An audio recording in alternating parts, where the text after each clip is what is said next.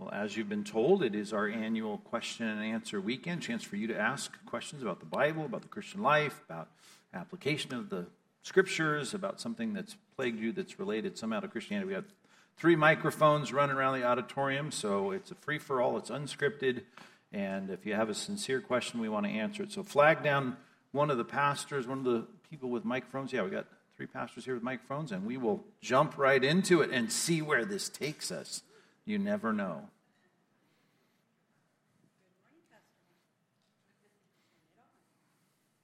Good morning, Pastor Mike. Good morning. First, I want to say how blessed we are to have you and how much we appreciate you as people. Very kind of you. So I've been around here a long time, and I've never heard this subject discussed, and I'm curious. How do Christians deal with birth control and artificial insemination? Right.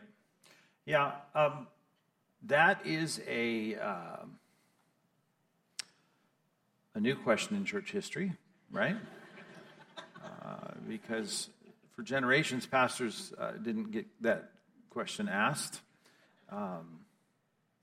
We don't want a abortifacient product of any form of family planning or birth control. We don't want to create human life and then destroy some of that life to try and accomplish the pregnancy that we want. There are so many issues of taking one step away from what is part of the natural process of bearing children, that every step away from that natural process complicates the matter. Actually, we have a task force among our pastors right now, a subset of them working on kind of rethinking even the traditional pill that has 3 methods of preventing pregnancy, which usually is preventing, they say, ovulation, thickening of the uterine wall so that there's no implantation and such chemical response that becomes a spermicide in part. I mean, that's an oversimplification, but if the pill is taken appropriately, you still have a, whatever the percentage is, 4 to 7% failure rate, which then the logic is, and we have to dig deeper in this as it's becoming an increasing discussion among Christians. It was always considered you take the pill, it's clearly going to prevent conception because it's preventing ovulation. Well, sometimes obviously it does not. And if there are 3 ways in which they say that this takes place, well then what happens if that's assuming all 3 of these fail? Sperm does not get killed in the process. The uterine wall does not reject the implantation, and ovulation clearly takes place. Well, what if ovulation takes place and conception takes place, but implantation doesn't take place? Well, then the pill becomes an abortifacient means of reproduction. So we're digging deeper into that because that was not, I would say, standard pastoral theology throughout the modern era.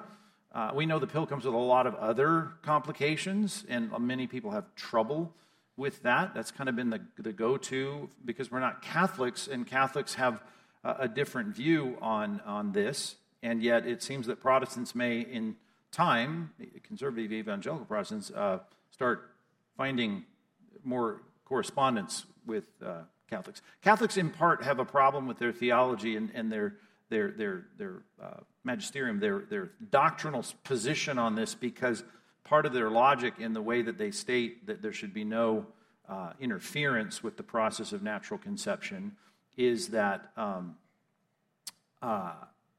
the logic and argument is about function. And to me, just like Jesus gave up the function of his reproductive organs for the sake of his ministry, which is unique, but then he says to his followers, you should do the same if you're able to. And of course, Paul exalts singleness. Well, that's a foregoing of the function of male genitalia in that sense, and all of that's fine because there's a higher purpose for the sake of the kingdom, and that's what Paul's advocating. Same can be true for having children. At some point, you can say, for the sake of other compelling godly reasons, we're going to limit the number of children we have. How you limit it becomes the issue in reproduction, right? So in trying to prevent it. family planning. So those are two different things, obviously, IVF and in vitro and all the things that we're trying to do, surrogate parenting, all of that is trying to have children. And I do think there's a desperation in trying to have children that goes back to the book of Genesis, where anything and everything is tried, including, here's my maidservant, have a baby with her. So I just think we need to be careful about the desperation that will lead us to a couple of levels removed from natural reproduction that usually ethically complicate things, and there are lots of questions involved. It depends on what we're talking about. And IVF, there's issues of how many embryos are you going to create, how many are you going to implant, what are you going to do with the others? And of course, we have people in our church, the snowflake adoption, where they take pre-frozen embryos from other people and adopt. So there's some give and take in this, in that sometimes we have a good outcome. But the world doesn't care about any of that. They're just trying to have children, and they will create as many embryos as possible and freeze and get rid of others if they get what they want, which is a baby. So, of course, we would say anything post-conception. Here's the reason why. If you don't assume, which scientifically we must assume, that human life begins at conception. Of all the pieces, everything is there. The design is there, the conception is there. If you don't assume that life begins at that point and is worthy of protection, then you have to define it at some other point by performance or by function, and that is a horrible place to be. Even as the Supreme Court back Roe v. Wade in the day, started to create this trimester thinking, was all based on arbitrary numbers. And people say, well, is there viability outside of the mother? Would there be viability of this preborn life? There's a million arguments that if you drive them to the logical extreme, they don't work. Any baby, even that's 3 months old, is not viable unless there's intervention from human beings. So, I would just say, and you got me with a really deep question out of the gate. Obviously, it's got me stumbling and bumbling here a bit. But I would say you need to I would recommend this. If you're part of our church, highly committed participant here, I would seek pastoral counsel before you go down the pathway of doing anything to try and have a baby that stretches beyond, when you go to your fertility doctor and he has all of these plans, it would be smart for you to have some discussion with our pastoral staff, because there's a whole ethical range of issues, and every process has different problems. So, and that's been going on since the technology began. Hasn't been an issue in the church in the past. Children are a blessing from God. The issue to prevent them, the issue to have them, both of them, when we start getting into technology, can create a lot of ethical problems. So thanks for that hard question that we started with right again. Maybe that's the reason you've never heard it discussed, but there's more on that. But anyway, yeah. Hi, Pastor Mike. Hi. Thank you for this, and here's hopefully an easier question. Thank you. But that's right. No, we want the hard questions too. It's just usually I warm up before we get to the hard ones. Very appropriate that my biblical Greek instructor, Dr. Kelly's here asking. Yes. So it has to do with language. Okay. I don't know why this has been on my mind, but maybe just every YouTube I see, it's been Tower of Babel this and blah, blah, that. And so I'm thinking, does Scripture reveal or have anything to say about what language in the New Kingdom will be? I mean, I don't know why that question was on my mind. Yeah. No, that's been asked many times. Yeah, and that's a good question. And we don't know. We don't know. And, of course, Israel, in its sanctified ethnocentricity, right, thinks about Hebrew as the eternal language.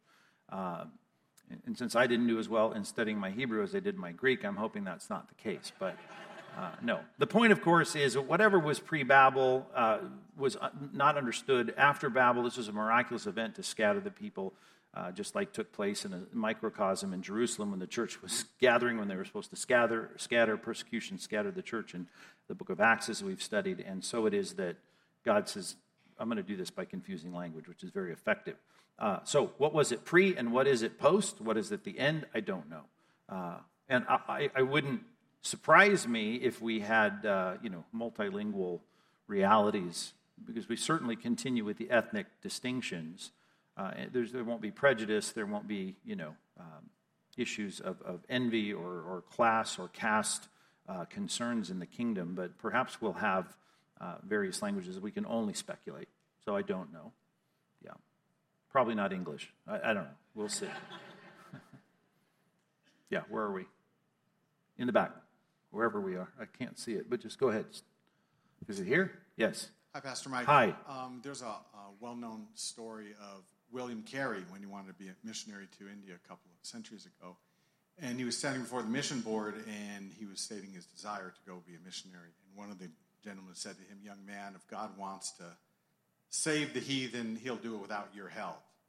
And, well, we know how that story turned out. But anyway, we know that God has invited us into the salvation issue in praying for, unbelievers, but praying for the believers, reaching the unbelievers. And we can certainly pray for the unbelievers' salvation. But my question is this, as we're getting into Ephesians and predestination in our men's Bible study, how does that kind of play out, God's sovereignty from before the foundation of the world, including people in the kingdom, and our prayers?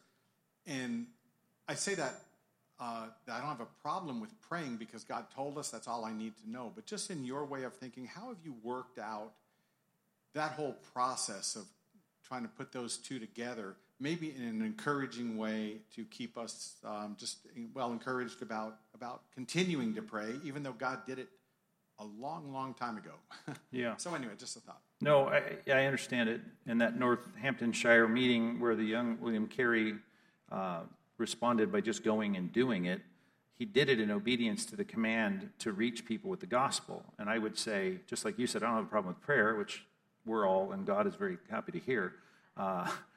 We need to continue to do what God told us to do. And here's what he said: ask and you will receive, right? The reality of an effectual prayer of a righteous man accomplishing much is the way that that's laid out to us as an imperative and an instruction. Okay, we then, right, in our theology say, well, wait a minute, now God is a God. Even if you don't have a high view of God's sovereignty, at least you'd say, well, God knows everything. God knows what's going to happen. I go beyond that, as you should. We look at Ephesians, talk about Ephesians chapter 1, verse 11.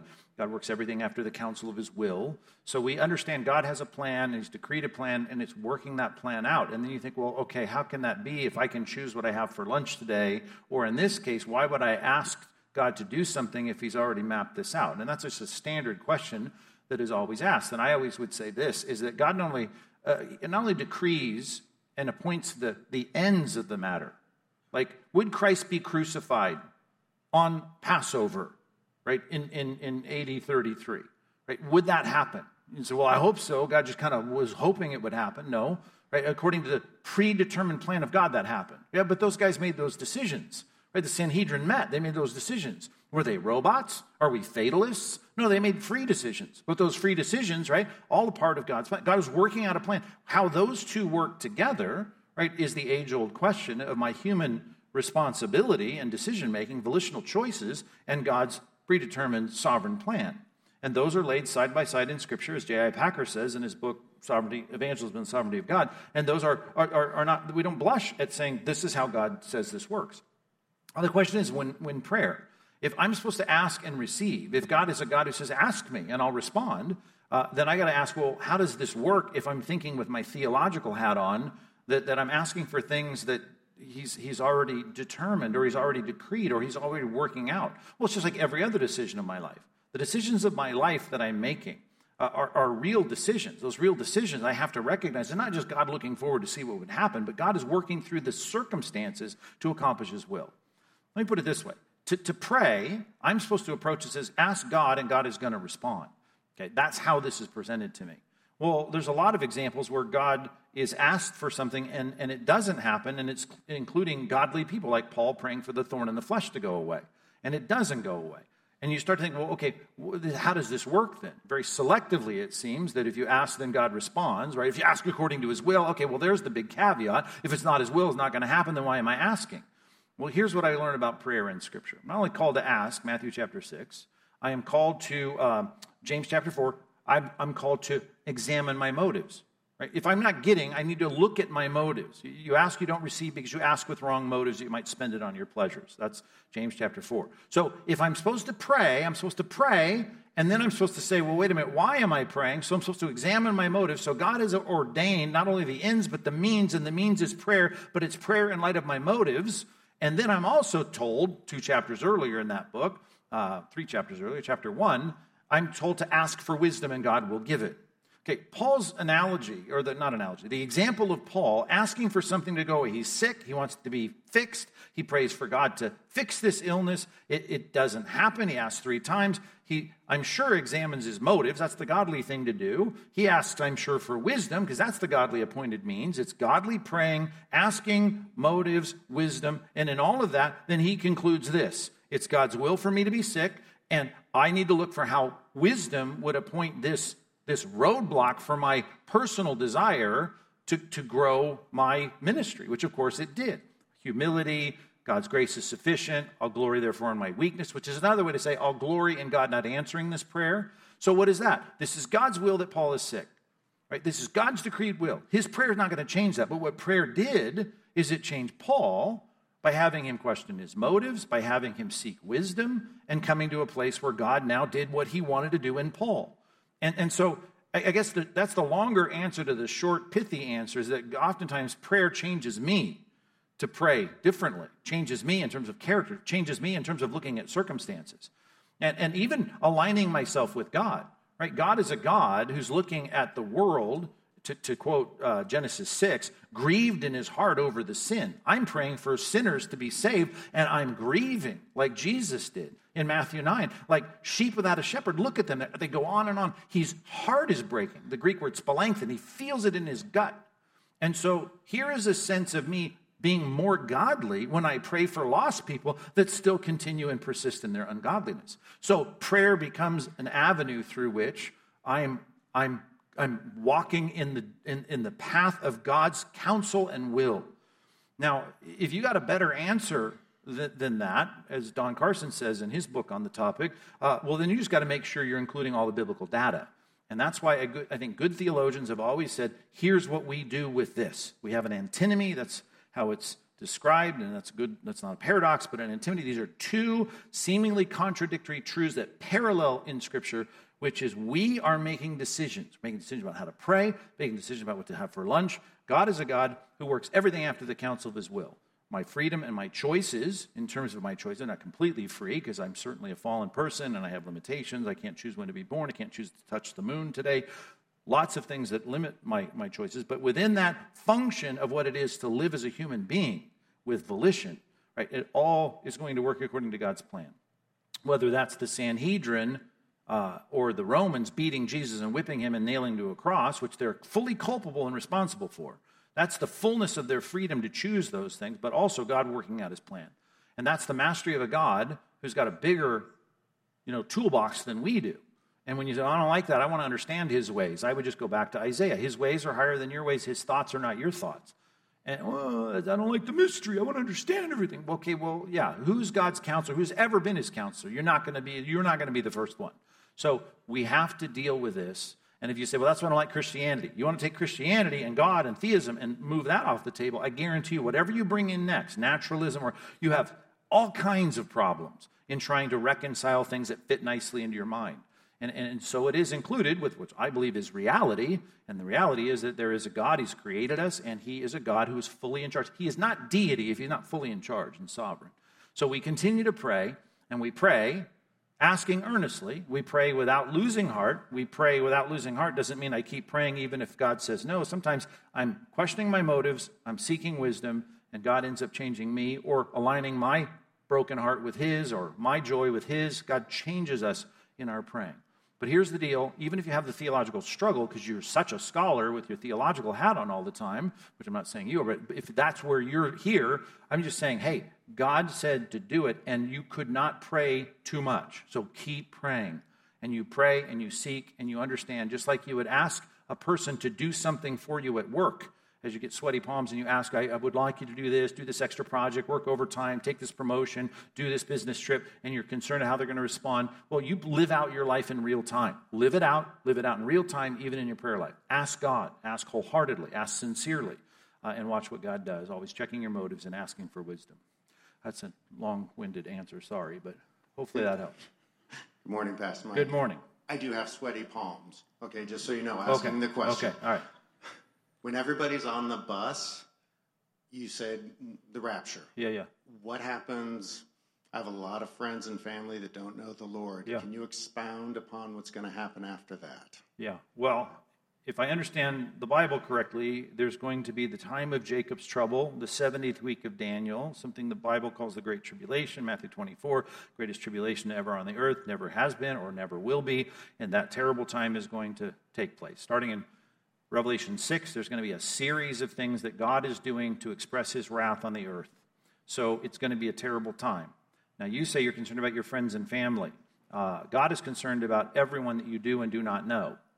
So I know we feel on a personal affront to think, well, if we get raptured and taken out of this thing today, even if you're not, a premillennial, pre-tribulational guy, you still think at some point the clock's going to run out and things are going to be over. Historic, premill, whatever you are. Christ's going to come back. And at that particular point, right, opportunities cease. And I say that for those that have not responded to the gospel. As Paul said to the Thessalonians, they chose to believe the lie. And therefore, those that have been exposed to the gospel, at least, I can make this case, we don't hold out hope for them in this next period of time. But there's lots of salvation in the tribulation. Lots of salvation, I think, that corresponds to the Olivet Discourse in Matthew 24, which is that there's going to be the gospel that goes out all over the world. I think every person's going to hear, and I think there's going to be, as it says in the book of Revelation, a kind of exponential evangelistic effort, particularly to those who have not heard the gospel in that generation. And you're going to have a lot of people saved from every tongue, tribe, and nation, as it says in the book of Revelation. And, of course, it starts with the 144,000 Jews in Revelation chapter 7, and they're doing God's work, servant work. They're called the servants of the Lord. They're special. They're vocal. They go all over the planet, or at least they're active in reaching all kinds of people. So there is salvation, but I wouldn't say, well, if, my loved one who's heard the gospel from me endlessly and I leave the planet tomorrow and this stuff is actually going to happen in Revelation 6 through 19, for 7 years. I'm sure that they'll get it round two, because this will be a big emphasis that they'll say, oh, everything my crazy brother said is true. I hold out a ton of hope. I think the concern we should have is that now the door of opportunity is open. That's the urgency of the present age of evangelistic mission. And if you say, well, that's not right, I'm bummed out about the people that I love aren't going to be there. Well, God has an intimate relationship with every person he's created. And I just want to say, you drive past a lot of people on the way to church that are lost, and you go and you whistle while you go to church. And I'm just saying, it's interesting how we're just concerned about the people I know, people that I share some genetic material with. And I want to expand my heart a little bit and be like Jesus in Matthew 9, because I already quoted the passage, sitting on a hill going, look at the masses of people. And I'm not saying you can't have your favorites among God's created beings. Of course you can. But I am saying it doesn't mean, like, if I just had my whole family saved, then let's go, right? Because every other person in the auditorium doesn't have all their family saved. So they're going to be the lost people, and that's a reality we need to grapple with. And all the way back to the book of Revelation or Genesis, won't the judge of all the earth do right? God's going to do right, and no one's going to be shaking their fist at God saying, you're doing stuff that people don't deserve. As the angels say, as they pour out the bowls in the end of the book of Revelation, they deserve it. And I think when they go to the great white throne judgment in Revelation 20, no one's going to no one's going to shake their fist at God. Like Jesus' parable of the rich man and Lazarus, right? He's not there going, I don't deserve to be here. This is terrible. It's not right. He's in agony, the Bible says. But then he says, can you send someone to tell my brothers so they don't come here? Right? His concern isn't that this is unjust that I'm here. I think there'll be crystal clarity for the lost after this life is over. They don't get it in the tribulational period because they're shaking their fist at God in Revelation 6 saying, why are you doing this to us? And yet they recognize it's the wrath of God, the wrath of the Lamb has come. So, yeah, that's what's going to happen, and it's a sad fact, but that should just redouble our efforts in evangelism. And it's part of why in the Northamptonshire pastors' meeting, when William Carey, just to quote this historic story, he cared about the lost that he didn't know. And I think a lot of the smug old pastors in that meeting that said, if the Lord wants the heathen reached, he's going to reach them without you, I think there's a big problem of an uncaring lack of splanchton, a lack of compassion for people that are lost. And if we had that raised and elevated in our church, I guarantee you this, we have more people going into ministry, we have more people being sent out to plant churches, we have more people going to foreign mission fields trying to reach people for the gospel. So we need that, And I think our forefathers had it a lot more than we do, but all of our technology, all of our creature comforts, all the things that we've got that make us really comfortable, right, have lessened our concern for the lost. And now all we're concerned about is just a few people that we know. And I'm saying, well, that's a good place to start, but we need that concern for everyone you pass on the streets. Okay, yeah, that's good. Yes, in the back. My question's out of Job, and I hope it's an easy answer. No, it's all right. I shouldn't have said what I said. Yeah. Job, Satan was allowed to touch Job and take all his possessions, his children, and his health. Yet they left his wife. And I'm wondering, what does that say about his wife?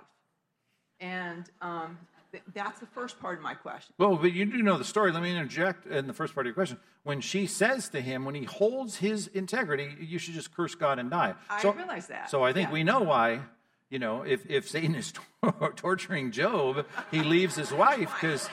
I thought a man might answer that question like that, but I wasn't sure. Well, I could be a woman and answer it that way because that's how the text reads. She's not a blessing to him.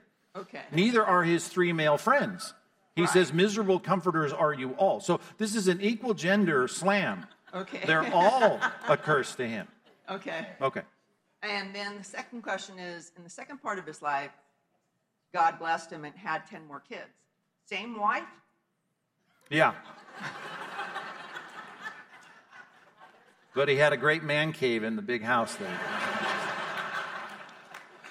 Yeah. Yeah, there's hope for wives that are bitter. There's no indication that it's a new wife, so I'd assume it's the same wife. The wife doesn't have a lot of airplay other than at the beginning when she is not very helpful. Yeah. Yeah, where's the mic? In the back.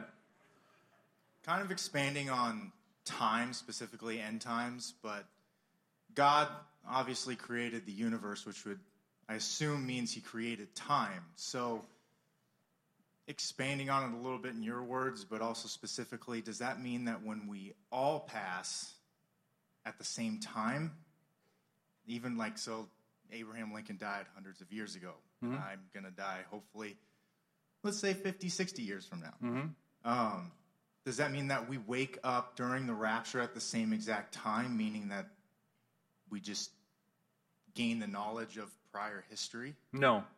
But that is a popular theory, but it's popular. It's not the majority theory because the majority understands the Scripture pretty clearly that to be absent from the body, 2 Corinthians 5, is to be present with the Lord.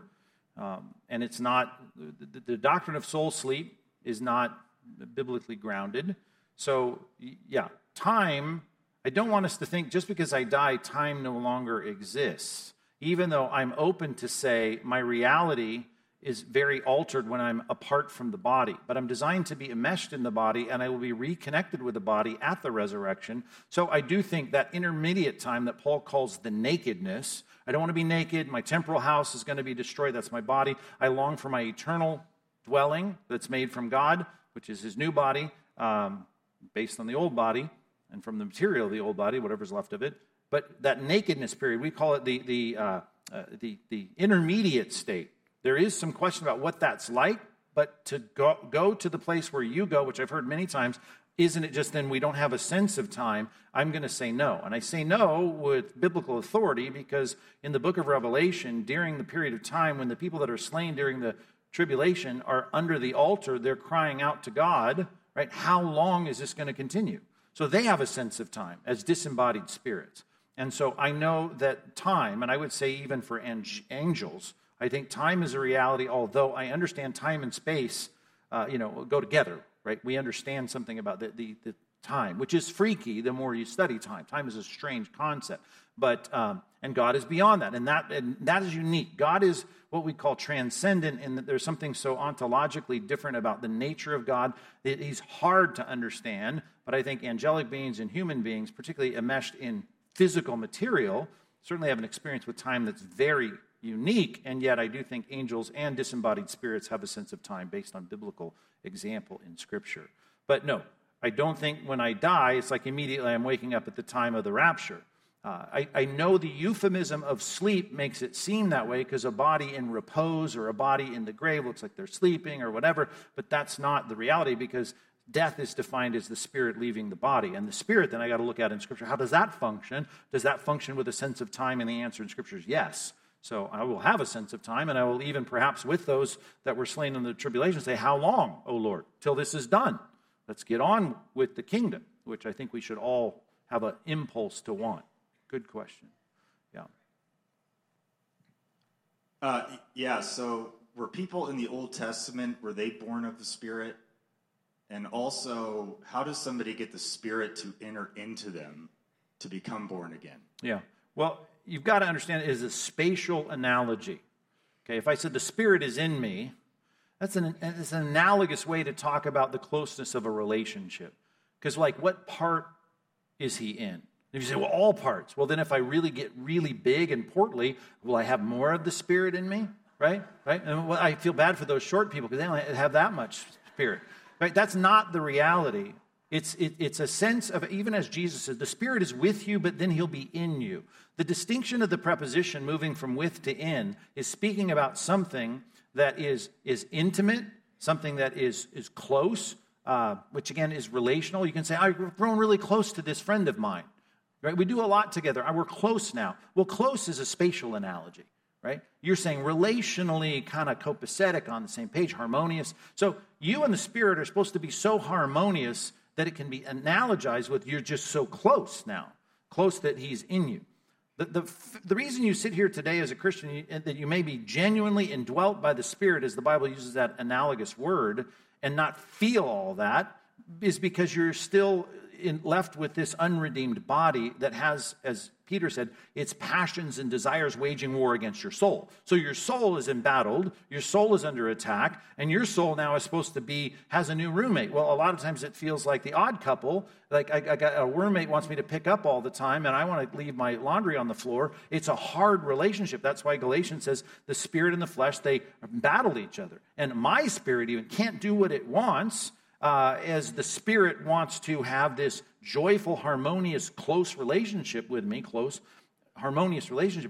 because I'm struggling with my flesh. So if you think of it that way, okay, you think, okay, that's a relationship that can be distinguished from Old Testament saints. Okay, the Old Testament saints, it's not unknown for the Spirit to be even described in Hebrew as being in them, but not as a normal course of discussion.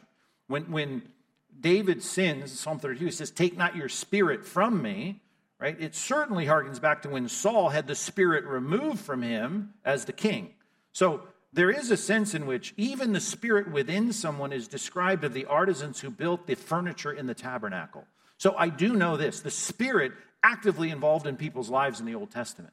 But there was something unique. Speaking of Ephesians chapter 1, by the time you get to verse 14, you have this picture of the Holy Spirit saying, now he's the seal and the promise and the guarantee of your inheritance. So there's something about the permanence of the harmonious connection with the third person of the Godhead that is supposed to convict me of sin and righteousness and judgment, be the comforter, the parakletos, strengthening me, and that should be something that keeps me moving in the direction, as it's put in Ezekiel, of walking and keeping his precepts, right? I will move them to keep my decrees, my ordinances, my laws.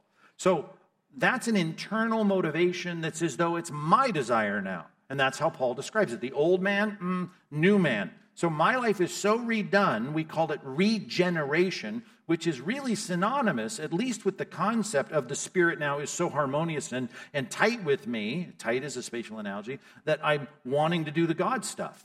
So when we just throw out the question, and I get it, because I use that language too, the Bible uses the language of the Spirit in you, right? With those in the Old Testament, in some of them. In us, though, if we're Christians, what does that mean? It doesn't mean he's filling your thoracic cavity, right?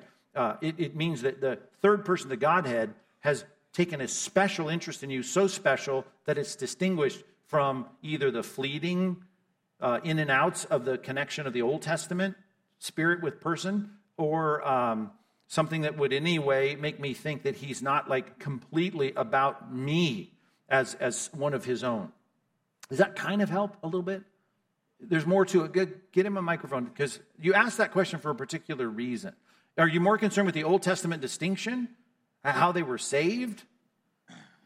Well, I believe that the definition of a Christian is Yes. somebody who's born of the Spirit.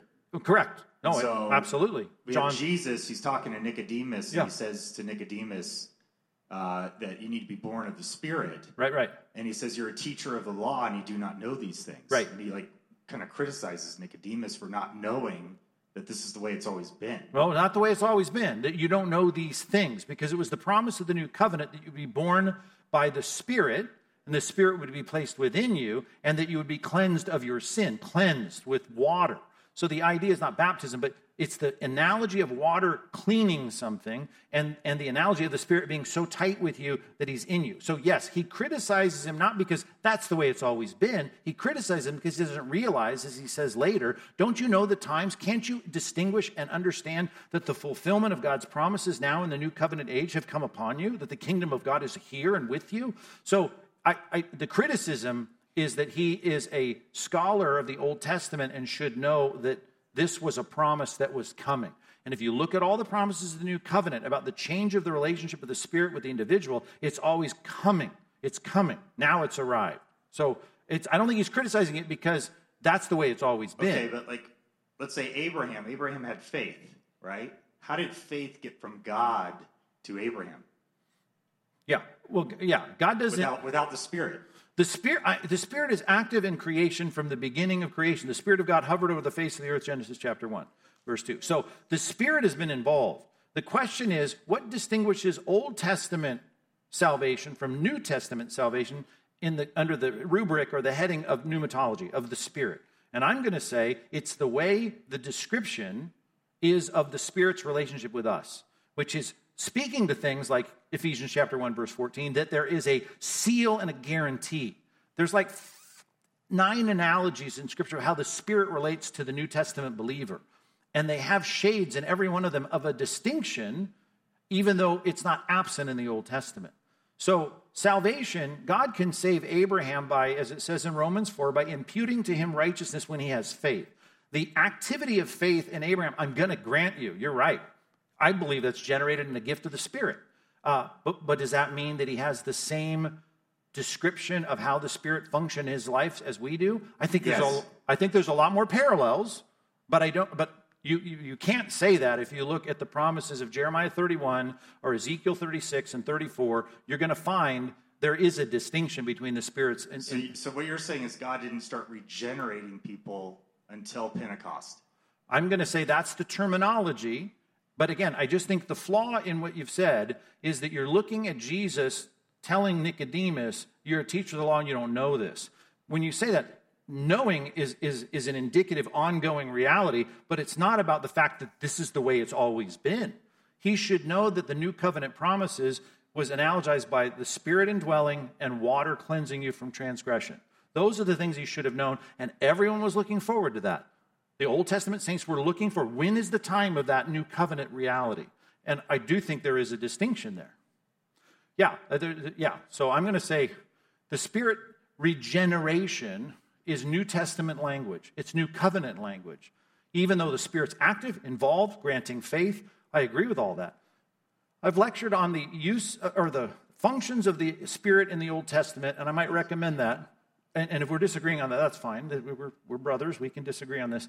But at least listen to my lecture. You'll find it on pastormike.com on the activity of the Holy Spirit in the Old Testament. And what I'm doing to most people in the room is saying there's way more correspondence than you would think. But to say it's identical correspondence, I'm going to go, no. I'm stuck with the promise of the new covenant being distinct. But not distinct in the sense that there's no correspondence. There's lots of correspondence. There's more continuity than we think. I agree with that. Yeah. All right. Hi. Hi. So my question is about female pastors.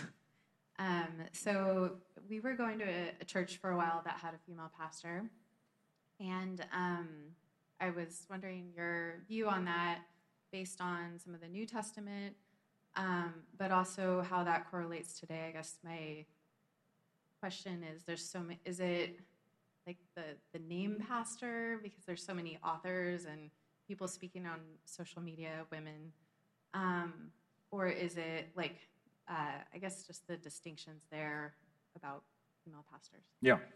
That's a great question. And here's what you need to make the distinction, because the arguments being made by a lot of high-profile people are that the function of pastoring, which is a word from an agrarian society, which means to shepherd, right? Because that is obviously seen in both men and women and can be identified as a function of spiritual care, that because men and women can do that, well, then, of course, women can be pastors. It's like asking this question. Psalm 23:1, the Lord is my shepherd, I shall not want. Well, the word shepherd is pastor, okay? So the Lord is my pastor. If I ask, is God the Father a pastor, right? If you said yes, I'm like, well, when is he going to preach, right? Does he go to the board meetings, right? He doesn't, right? Because he's not a pastor if you're talking about how the word pastor is used for the office within the church. And there's where you need to make the distinction, because the guys that are out there on Twitter, it's all about conflating that. And once you conflate that, you've lost it. Every mother I know shepherds her children. I get it, right? Books are written, shepherding a child's heart. Shepherding is a great word. It's a great analogy. But if I ask the question, who are the poimen, episkopos, presbyteros for the church, and who's qualified to do that? And those three Greek words that translate poimen, the word shepherd, episkopos, overseer, presbyteros, elder, those are all used synonymously of the ruling class, if you want to call it that, of the church. Episkopos certainly gives us that sense of like a senator. They're making decisions for the congregation. I'm going to say, of course, that's gender specific. Only men are qualified to do that because that's what the requirements are for the office of pastor. Now, does that mean women don't teach, women don't shepherd, women don't serve, women don't minister? Of course not. Even because the word diakonos, the word that is used for the deacons, right, is used for females and for males in the New Testament. And they're doing a lot of ministry work. We have women on our staff, not that that's an argument about what God thinks, but we have that because we see in Scripture the clarity of the important roles of women in ministry. So do we believe in women in ministry? Absolutely we do. Do we believe that women can be on the episkopos, poimen, presbyteros ruling office of the church? The answer is no. And that's just because that's what God says, and he roots that all in creation. Just like there are no men mothers, right? And I know that's a controversial statement these days, but there are no men mothers. And I don't care what the world says, there aren't any. And well, that's exclusive. It is exclusive. It is, right? So it is the ultimate decision-making group of people who make decisions for a local body that are called overseers, the old translation, bishops, elders, or pastors, all the same group. Can you have women on that too? We want equal representation. Well, this isn't a democracy, and you didn't write the Constitution, and this is God's thing, and he said men should lead in that. And here's what I often say jokingly, half-jokingly, if it weren't exclusively directed for men, we would have no men on that team. Because that's the problem of sin. We don't want that responsibility. Certainly for, the headaches that come with it and the pay or whatever. It's just like, women are more spiritually attuned, generally speaking. I can say that from years of experience. You call a Bible study for women, you get twice as many as you will for men. There's just a lot of reasons to be like, let's just let the women lead this thing. And the bottom line is, though, God says no. Just like in the garden, right? Man should have stepped up and said, you're not eating that. That should not happen. He failed in his leadership position. God said, I'm going to redeem a bunch of people, change their heart, and dwell them with the Spirit in a special way in the new covenant. Men should lead this. And Paul says that's the way it's always been. 1 Corinthians 11, 1 Timothy chapter 2. I can't get around the fact that this is what the Bible says. And I'll die on that hill because that's what the Bible teaches, and we're not going to have any women in that class, that office of pastor in our church, as long as I'm alive and have any say in it. Yeah. But we have women. The women who teach in our women's Bible study teach to more people every week than the men who teach in our men's Bible study. Because there's almost twice as many people that come to that. So, it's not a competition, so don't clap at that. But if it were a competition, we'd be down several points. But yeah, and by the way, I don't know. There is something about readjusting things the way God had designed in the garden that I hope is affirming both to men and to women. And there's a lot of things we do here just to try and emphasize that, I hope it's a comforting thing. And if you're a feminist or whatever and thinking, oh, there should be women, I mean, I can't help you with that. I mean, I can maybe help you with that. We need some counseling, get you through some of that. But I just think there's something that should resonate with regenerate men and women, that this is a good thing. Men need to step up and lead in the church. Men need to lead in the home. And with an epidemic of passive men, right? We got a problem. Nancy Percy's latest book. Speaking of, here's something, learning from a great scholar. She's great. I mean, she studied with Francis Schaeffer at L'Abri. Her latest book, I think it's her latest one, is on toxic, what'd she call it? Does anyone know the title? Look it up. Masculinity, toxics in it. It's a play on words. The Toxic War on Masculinity. It's a great book, and I think, here, and again, we're learning from a very scholarly woman who knows her stuff, right? She was the one who really made Francis Schaeffer's theology accessible to people. Brilliant. And she's making a great statement about the toxic war on masculinity. And a lot of books are starting to come out and help with that, because the pendulum's gone way too far. And I hope a lot of people are saying, this is nuts. I hope we're saying that about a lot of things. All right, next question before I get on the soapbox. Yeah, got one here, got a microphone here. Yeah. Hey, good morning, Pastor Mike. Morning. So my question is kind of revolves around salvation, and specifically Romans 9 is something that I've been wrestling with for a couple weeks here, so hoping I can get my question across clearly. It's about God's sovereignty, so I'll just focus on verse 18, and then I guess what I've been wrestling with is also chapter 10, and I'll kind of touch on that. So 18, so then he has mercy on whomever he wills, and he hardens whomever he wills, right? So he's talking about Pharaoh, how he hardens Pharaoh's heart previously for the purpose of, achieving his plan, right? But then Romans chapter 10, verse 9, we know that with regards to salvation, because if you confess with your mouth that Jesus is Lord and believe in your heart that God raised him from the dead, you will be saved.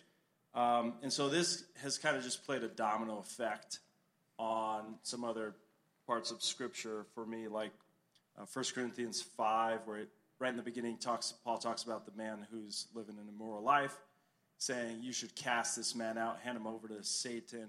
So I'm trying to understand then, with regards to salvation, does God play a part in hardening people's heart that cannot be saved? And then with example, like in 1 Corinthians 5, like why would they cast that man out instead of work on him? Hand him over to Satan for the destruction of his flesh, that his soul might be saved.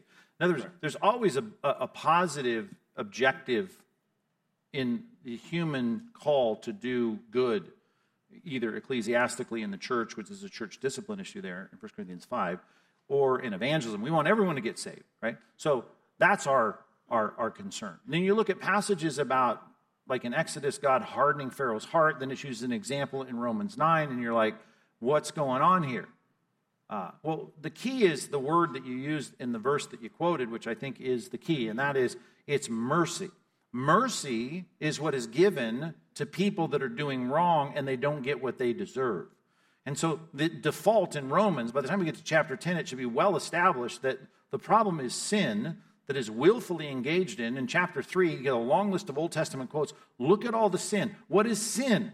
Right? Sin is something that deserves death. Sin deserves punishment. He goes through this in dealing with the miracle of imputation, chapter 4. He talks about the law of sin and death, right? Chapter 6, chapter 8. The idea of us thinking, why doesn't God, or here's how we see that verse. Why does God, harden this person's heart, and why does he then grant this person the gift?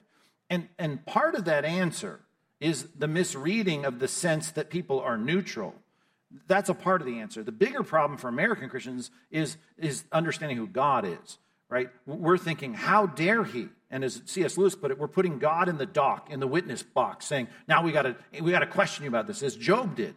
And if you ask Job, should we be approaching God's justice that way? Like, why are you not saving everyone? Right? Why aren't you giving mercy to everyone?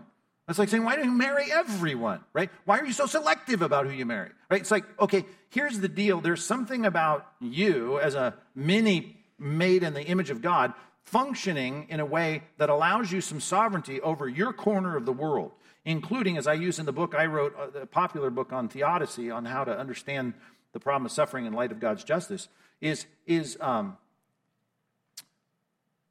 have a little piece of property in Laguna Hills. Probably make it sound like it's an estate. It's a house in a tract of homes.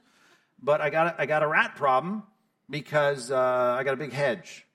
And so I get rats. And that's not good because I live with two women, don't like them. But let's say I had a boy that did like them, and I decided to capture one of them, clean him up, give him his shots, feed him, bring him inside, and then let my son kind of play with him as he does his homework. That'd be my prerogative. But I choose to kill most of them with poison and traps. But everyone would say, "Oh, I'm not going to that church. That pastor kills some rats and loves other rats." You'd say, "Oh, they're rats," because you as a human being would look at rats and go, "Oh, rats, ugh, rats." Okay.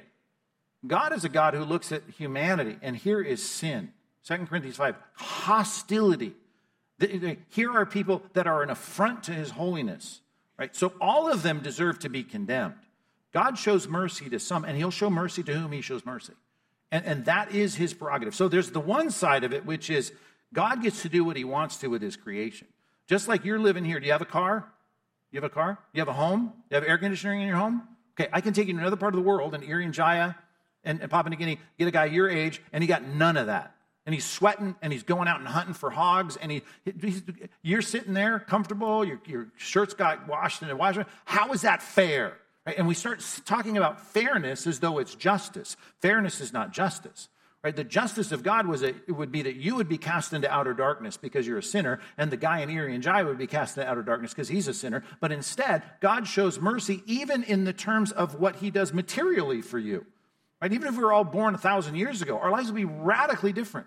So God does what he chooses to do. He sets appointed times, to quote Acts 17. He decides what he chooses to do with his material blessings, and all of that takes place. Now, here's the problem with even saying that in a hyper-envious culture.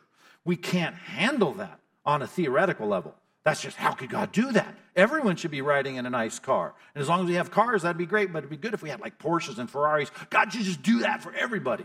And the reality is, that's not how God operates. God is free to do with his gifts whatever he wants, which means if he wants to cripple you with a disease, fine. God can do whatever he wants.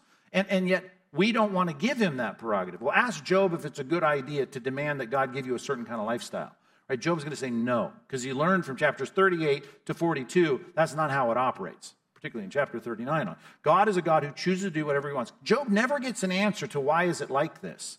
And we are basically saying the same thing when it comes to looking at Romans 9 and saying, why does he get to show mercy on who he is? Now, the one complicating problem that I do have to address is hardening his heart. Because that's an active hardening of Pharaoh's heart. How does that work? We'll go back to the context, which I would hope, certainly the Jewish contingent of that church would know well the story, and that is that Pharaoh is described repeatedly as hardening his own heart. And then there are passages alternately of God hardening his heart. God hardens his heart, right? He's already volitionally hardened his heart and continues to harden his heart, and God continues to double down on the hardness of his heart so that he can make a point, which is ultimately writing Scripture. Because the punishment, the 10 plagues, established the miraculous signs that God then establishes a prophet named Moses to write the books of the Bible that we still read, we still memorize, we still meditate on, we still recite. This is God putting his Bible together, and he does it in part because he's got a hard-hearted guy who chooses to harden his heart. He goes, I'm gonna keep hardening his heart so we can get to this. I'm working a good through the difficulty of a passage that we struggle with, that God hardened his heart.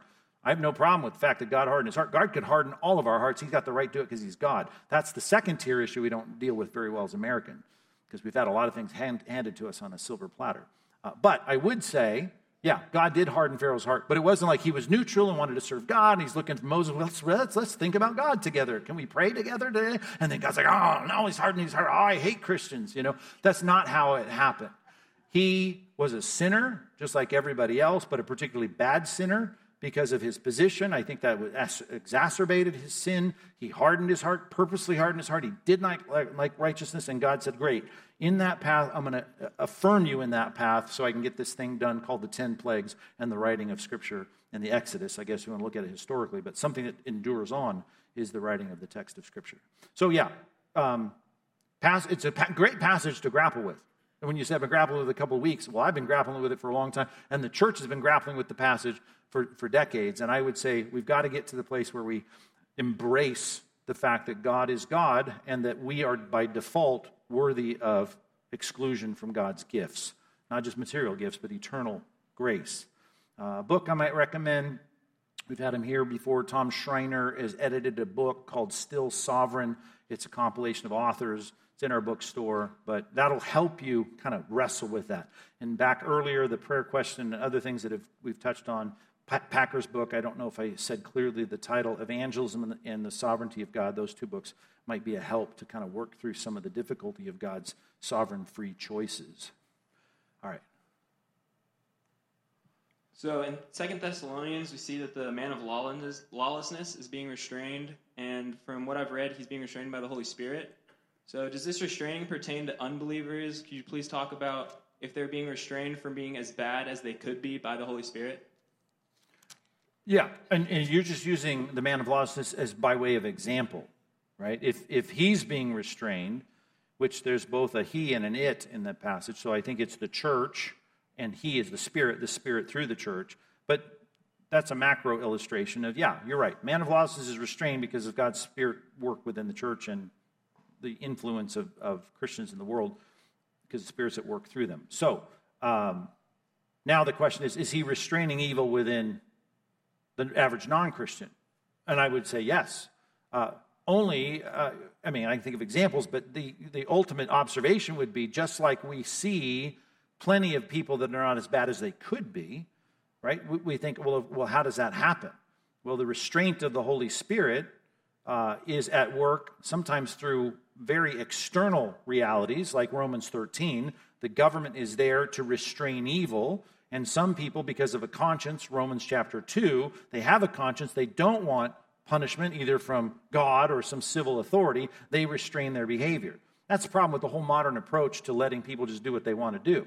You want everyone to do what's right in their own eyes. We will have the book of Judges, which if you read it, 330 years of horrific things, and we see it on our news feeds all the time. But yes, God's Spirit restrains evil. But I would say most of that restraint either is through the imprint of conscience that is still not seared or calloused enough to be ineffectual, or it's external means that God uses through secular government, law enforcement, judicial system, and the church. And when the church is gone, I think the man of lawlessness disappears, and I do think there's a lot of sin that takes place that wouldn't otherwise take place because the restraining work of the Spirit through the church is out of the way. Does that answer your question? So you're saying he uses, so the church, the government, and the conscience are being utilized by the Holy Spirit?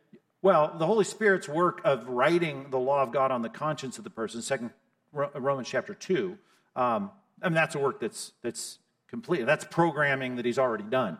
But the active work of the existence that some of our laws in the California Penal Code still say you beat your wife, you should go to jail as a felon, those things should make people think twice about doing sinful things other than your conscience tells you should never do that.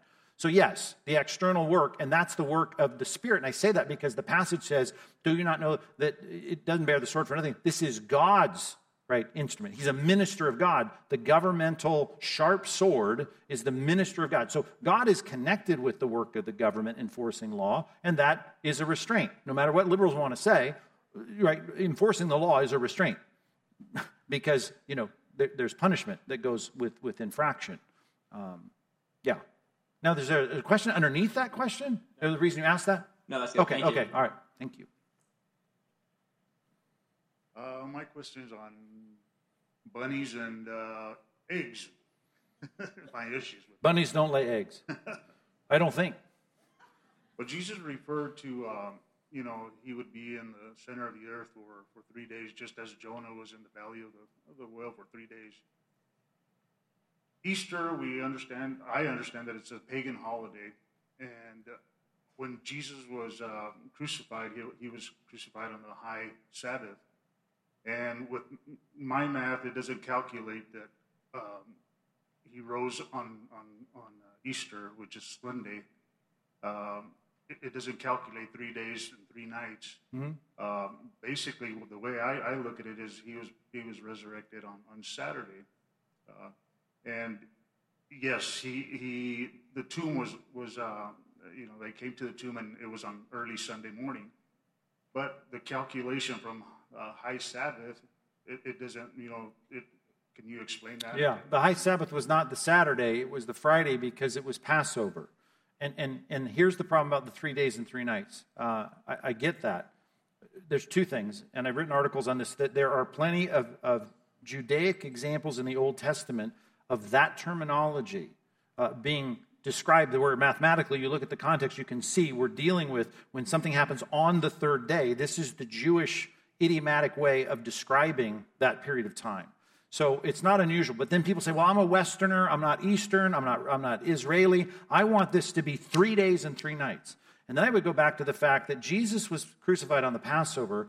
The Passover was the culmination of God's plagues of the Old Testament, the sacrificial lamb. The penultimate plague was darkness. Darkness was in the book of Exodus, when that plague came, was a darkness, as it's put by Moses, that could be felt. So it's a darkness. And this darkness took place actually at the crucifixion, where God says he miraculously brought darkness on the land when Jesus died. So if you want to count darkness as a night, because it certainly was an artificially produced night, you got night, you got day, because that ended when he died. You got night, you got day, you got night, you got day. You got 3 days and 3 nights.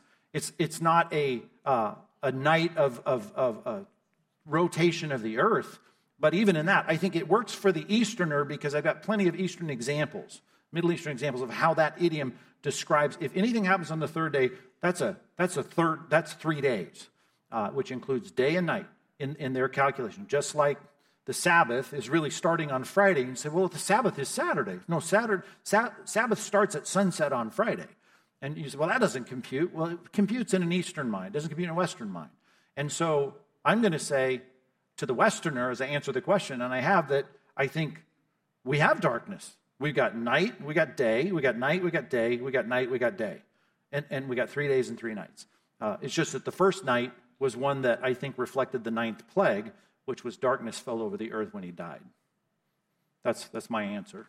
Yeah, I know there's different views on it. If this is all new to you, like the timing of the resurrection, Harold Honard wrote a book called Chronological Aspects of the Life of Christ, which lays out that view. That's one view, and I get it. It's not new to me. And there are other views, and I'm going to buy the view that I think the church has traditionally held, because of, I think, good biblical reasons, that he died on Friday and was resurrected on Sunday. Even though I know that, we can be brothers and disagree on that. But, there are a few views on that. Okay. Would the church and the leaders of the church be held accountable if there's so many scriptures that say, over 50, that teach us to teach in truth? Would the church, the leaders, be held accountable for teaching something that wasn't the truth about the day of Christ's crucifixion? Jesus said himself, the only thing this generation, this wicked and evil generation, get, this sign, is that the Son of Man will be in the sign of Jonah. Right, but no one, he said that, and I would say, listen, we want truth about that passage, and the passage was, we want a sign, right? We want a sign, we want a sign. And he says, only an evil and unbelieving generation demands a sign. Right? The only sign you're going to get, this is not a statement about church history or church theology or this is a statement about you guys are demanding something, which Paul recapitulates in 1 Corinthians chapter 1. You should not be wanting God to do a magic trick for you. That's not what we base our faith on. And he says the only sign you're going to get is the sign that's inevitable on the prophetic plan, and that is I'm going to die and rise again, which is going to be the ultimate apologetic sign that what I'm telling you is the truth. But if the concern is, listen, the truth, as I define it, in your mind, I would think, is this one thing that I think Christians don't quite get. And if you're talking either about the Sabbath and I'm not sure what the axe is, but I'd like to know, are you concerned about the Sabbath as a weekly observance? No, it's just the holiday itself, Easter. Easter, okay. Yeah, it's being celebrated in on the wrong my day in your mind. You think we should celebrate it on Saturday? Not Easter, the resurrection of Christ. Okay, right. So you think we should celebrate the resurrection of Christ on Saturday? To somewhat. Yes. Okay, but you say if it's about truth, if that's the truth, right, then every church should be doing that. And are you saying if God is going to punish all the churches that don't celebrate Easter on Saturday, is that what you would recommend? No. But you're asking the question. Do I think that? Yeah. No. Okay. I don't think that. Because I don't think it's right, for one. I would disagree as a student of the Bible. I don't think that's the right answer. And I think Harold Honer's book would help on trying to say, here's all the views about the timing of Christ's death and the timing of Christ's resurrection. There are views that are different. I get that. A lot of it's based on statements like that, the sign of Jonah, 3 days and 3 nights. And it's not the most extensive treatment of it, but it's a good, readable treatment of it. And I'm in the view that he presents, and I think he buys it. I don't know. It's pretty objective work, is that Christ died on Friday and rose on Sunday. So Easter and eggs and all of that, whatever. Yeah, we don't do that here, but we celebrate the resurrection of Christ on Sunday because I'm convinced. As a matter of fact, another book I might recommend is Don Carson's book, D.A. Carson's book, From Sabbath to Sunday, which is really talking about a lot of the practices, and it's a compilation of a lot of scholars, but they're dealing with all of this, and ultimately it's predicated on the fact that Jesus rose on Sunday, and they'll make the case in the book. So I would say, if I were you, I would be open to the research and the data that may convince you that Christ maybe was resurrected on Sunday. Is that a deal breaker for our fellowship? No. But the good news is we have a Saturday Easter service at our church. So come to that. Yeah. All right. Thank you. Last question. Last question. All right. Yes. Some friends were having a conversation about demonic possession. Yeah. And I don't know if that still occurs in this age. Yeah. And also the big thing was, can a Christian who is sealed with the Holy Spirit be possessed? Yeah. What do you mean by possessed? Like the demonic possession where they're, I don't know, spitting out things, just... Right. But the reason reason that Bible describes is possession. Yeah, I know what you're saying. I'm just trying to get to the words, because here's the thing. The word possession is a word that we use when the word itself that describes these demoniacs is the Greek word daimonidzomai. Daimonidzomai means daemon. The demon, idzomai, is that he is passively acting in the person. So if I ask the question with just a grammatical sense of what these things mean, could a person be a passive instrument of a demon? I'm going to say, yeah. As a matter of fact, I can use some very germane issues in church politics when Paul says to Timothy, hey, there are people in your church that are held captive by Satan to do his will. Well, there's it's seemingly there, not that they're not willing participants in the sin, but Satan is utilizing instruments in the church to cause problems. So, yes, I believe in that. Now, in your mind, that doesn't rise to the exorcist level of head spinning and projectile vomit. But I would say the dramatic outbreak in Christ's coming, and you got to look at it from an angelic and demonic perspective, the culmination of all the work of God coming to save humanity, right, to save his people, right, is all coming to bear on this thing, right, Christ's incarnation, right, Matthew 4, Satan himself is going to be there to try and derail all this, right, the outbreak of demonic work in an extravagant, dramatic way, I get it. I don't think we see that kind of dramatic head-spinning, thing as often. I'm not saying it's absent, but I am saying there was something about the dramatic showing of demonic work in the book of Acts and in the Gospels. I'm not saying that it's absent. I'm not a cessationist when it comes to demonic activity, but I am saying the demonic activity that's most effective usually doesn't include something you'd make a movie about. And so all of that's very active. I do some lecturing on the work of demons in the world today. Also, PastorMike.com, look up demons. And I 2 or 3 lectures on what the Bible has to say about how the continuing work of demons work in the world. And I think that a lot of it is not going to, Ozzy Osbourne won't be interested in it. Because it's just, it's all the bad stuff that most people shrug their shoulders at. Can a Christian, that was your other question, I think a Christian is constantly tempted. A Christian is constantly harassed. A Christian is constantly targeted by the enemy, 1 Peter 5. So there's plenty of examples of that. Can they be taken over as a vessel of a demon? I would say no. And again, I go to 1 John chapter 5. The greater is he that is in you, he's in the world. I think there's something about my relationship with God, the regeneration, the indwelling of the Spirit, to use those analogies, that probably make that a non-possibility. Yeah, great. All right. Stand up and we'll pray together and I'll let you go. Thanks for our time. And my prayer going in with my team this morning was that we would have something in this morning that would encourage you or bless you or motivate you. And I pray that happened. And let me just pray for us as we dismiss. God, thanks for this team. Thanks for this group. Thanks for all you're doing in our lives individually that certainly are indicative of some of the questions that surface. And we're thankful for the challenge of living the Christian life in a non-Christian world.